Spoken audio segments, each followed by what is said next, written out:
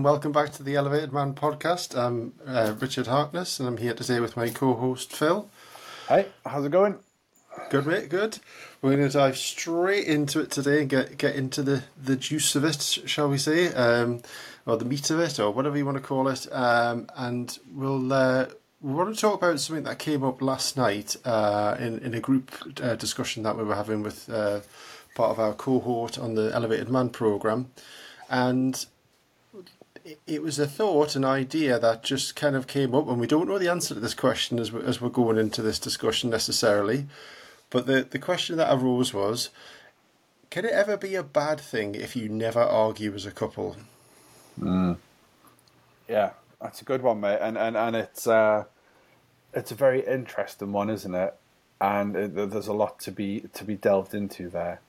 I can share my experience certainly, in that I have been in a relationship where it was really noticeable that we didn't argue, and it was like, oh, we've gone years without arguing. This is great. This is eternal bliss. And I think it really, for us, there was just a lot of stuff that wasn't being said, and so neither of us were saying it, and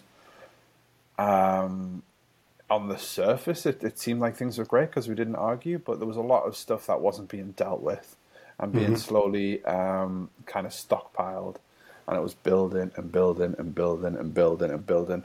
And then because we didn't argue, it just kind of ended up in we've got all this big pile of resentment, and everyone was just like, I'm not happy, let's just call it quits. Yeah. It's for me, I don't think it's healthy to never argue. But I don't know what's your experience with it. Yeah, I mean, I think I took. I've been married a long time, and I think I took a certain pride in the fact that we didn't argue an awful lot together. We did occasionally, but certainly I felt like that we were very good at coming to a resolution together and kind of always coming back to each other, which is great. And it's one of the things I still have confidence with today in my marriage, is that no matter what, we'll find a way to work through it together, But I suppose I haven't done a lot of work on myself, and I think since I made the transition, since leaving medicine behind, that left for me, without wanting to sound too woo-woo, kind of like a bit of a loss of identity. Not really knowing who I was anymore. It kind of made things quite uncertain, and obviously that's bound to have an impact on the relationship as well, because what was nicely defined as structures and boundaries before now suddenly go blah. And one of the things in kind of, it's almost like, you hear that cliche, don't you? Sometimes you have to tear it down to build it up again, kind of thing. Yeah.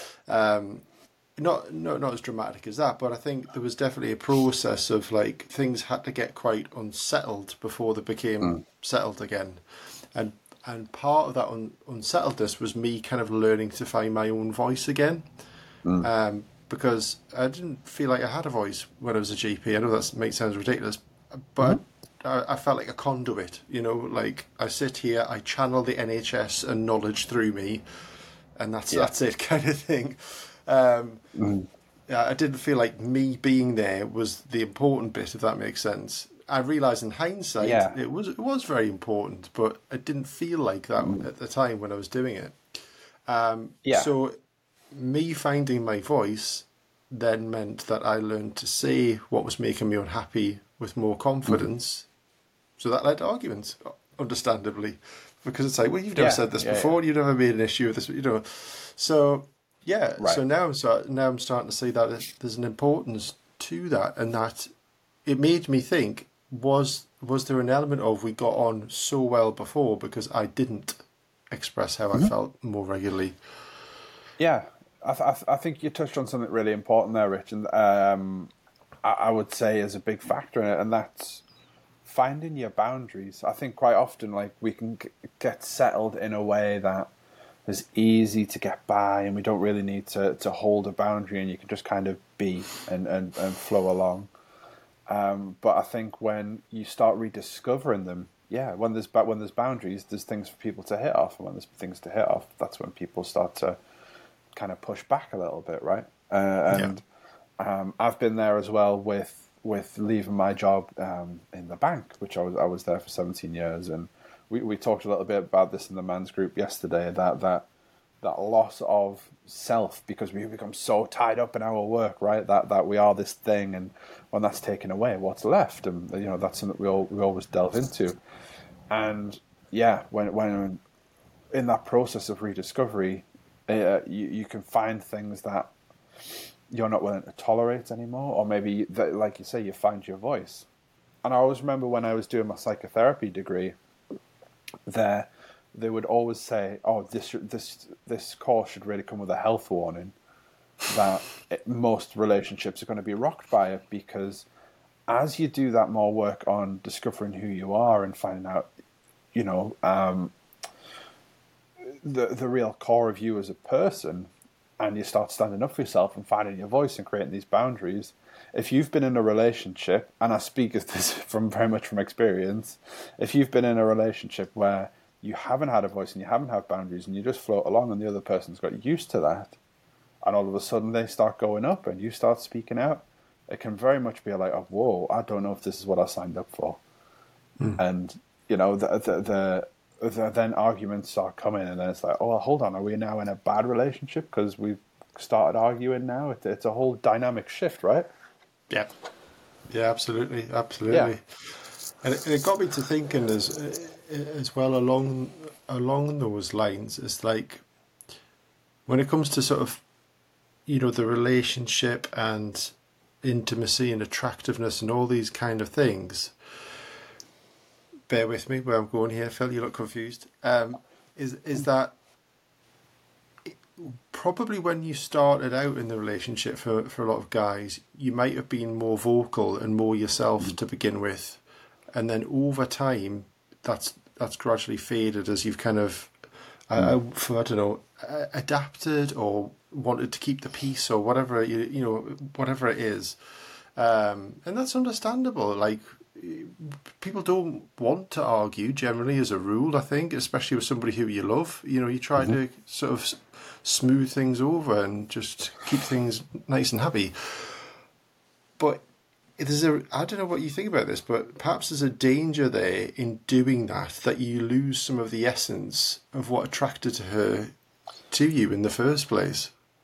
Well, you know what it was for me, Rich, and this really took a lot of doing a lot of inner work, because it was quite a big thing. It was yes, I felt like on the surface I was showing up to each relationship being really nice and being really accommodating, being really affectionate and all that stuff. So I would be really shocked when the relationship would take a bad turn, because I felt like I was doing everything right. I was ticking all the boxes. I was being Mr. Nice Guy all the time. And the problem wasn't that I was doing that necessarily, but it was the energy I was doing it with. And I found, upon more discovery and doing the work, that I was doing those things because I thought that's how you kept someone around. And the thought of someone leaving or someone abandoning me was a real, past trigger for me, because of things in childhood and stuff that we don't need to go into now. But I was just doing everything I could to be nice so that people wouldn't leave, and people pick up on that energy. It's not just doing nice things. It's doing nice things because I want a certain result. And once I started doing that, I was able to now I can show up to my relationship and do nice things because I care about my wife and I love her, and I want to do nice things for her. But it's not because I want to keep her around. It's just because I'm doing a nice thing. If that makes sense. So I was trying to avoid arguments, trying to avoid conflict, because I could not face being abandoned or being left in that way. And that wasn't a healthy way of avoiding arguments, I suppose. I think you can be in a relationship where there's not many arguments, and that can be healthy. But I think you have to look at the energy that you're bringing and the reason for that. Yeah, like you could be having no arguments because you're very good communicators together, and you always have been, and you always just spoke your minds and said what was on Hmm. going on for you, and did so in a really productive way that both of you can kind of understand each other and then move along. Or, like we Hmm. said, are you suppressing how you feel and just bottling it up and that sort of thing, or are you kind of saying, Yeah. never mind what you think, crack on, this is what they want. So Yeah, but I mean, what also came up in our conversation last night was something I related to from past relationships. Thank God, not the current one, where they were just built on arguments, and there are people out there who think you need to argue a lot to have a healthy relationship. It needs to be this fiery exchange yeah, of constant of going at each other. And one of the guys brought up something which I've unfortunately experienced before, when someone's won an argument and then they just keep wanting to hammer it down and keep wanting to fight. yeah. And you're just like, what are you doing? What is this? The argument's over. You've won. But some people are so attached to that idea that you have to argue, and that it's good and it's healthy. And Is yeah, that is that that's never seemed it for me. is that do you think that's modelled? I don't know the answer to this, and maybe you do. Is Yep. that sometimes modelled in what they've seen as a child a lot of the time? Yes, 100%. I would say that whether that is seeing their parents argue all of the time, or the fact that they have argued with their parents all the time, or sometimes it's that positive and negative strokes, right? It doesn't, as humans, it doesn't matter how we are getting attention, Yeah, as long as we're you're getting getting it. it. And yeah, so if, for example, your child's doing loads of really good positive things and they're getting ignored, and then all of a sudden they'll start an argument and then they've gotten attention even though it's negative, that feeds the human ego. It's something that we want. And then that child gets the message of, right, in order for me to be valid, to be seen, to have attention, I need to be in a fight.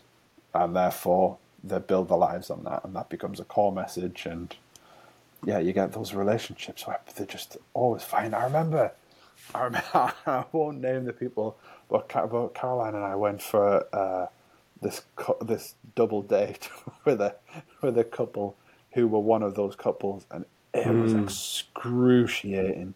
And we went out for a meal, and they were arguing over what to wear, what to order, what time, where we're gonna get the taxi from, and then we got back and we went for drinks, and it was an argument about the drinks, and oh man. And then it was awkward. It was horrible to be around. They didn't like each other. They're not, they broke up now, thank God. But oh, mate, it was an exhausting experience for everyone involved, I think. But yeah, I think there are always different healthy ways to be. Um, but I don't see how that could be one personally. But maybe that's just a personal preference on that. Yeah, I mean, I do get some people who like a bit of argument and a little bit of spice, that you might say, just to it makes it feel like Yeah, they're alive. But it needs to be. It is literally a bit of spice. It needs to be peppered in, not a vindaloo yeah, of exactly. It's not. arguments. Yeah, it's nice to have a nice curry once in a while, but you don't want like a vindaloo for every meal. Yeah, Yeah, or else your insides will be useless. There's a metaphor in there somewhere I'm trying to get to. But yeah, it's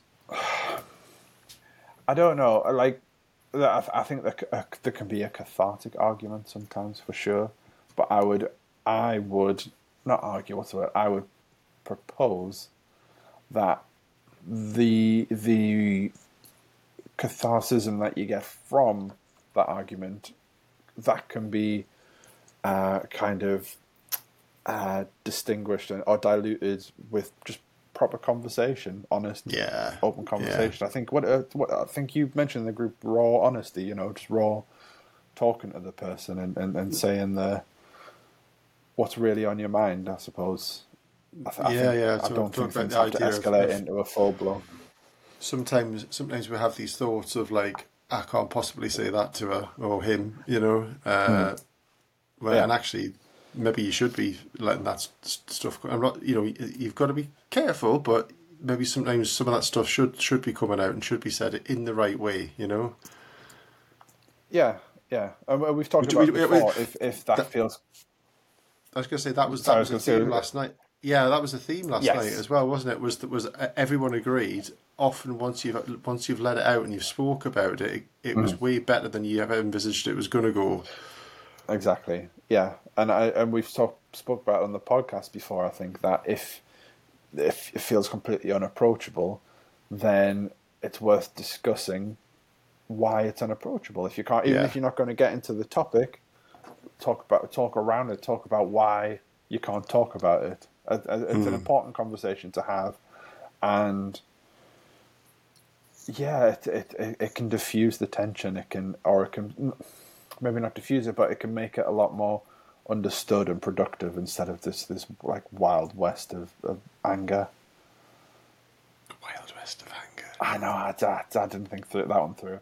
But I just like when I'm imagining it, when those arguments are just like, imagine just everyone just shooting randomly and like it doesn't matter what happens, and then there's just all this collateral damage and just, and there's no kind of like measured, there's no thought put into it, and I always feel like once you're flying off the handle, I feel like you're out of control, and if you're out of control, you've kind of lost the argument a little bit, because there's no thought behind it. You're getting dragged behind the horse before you know what's happened.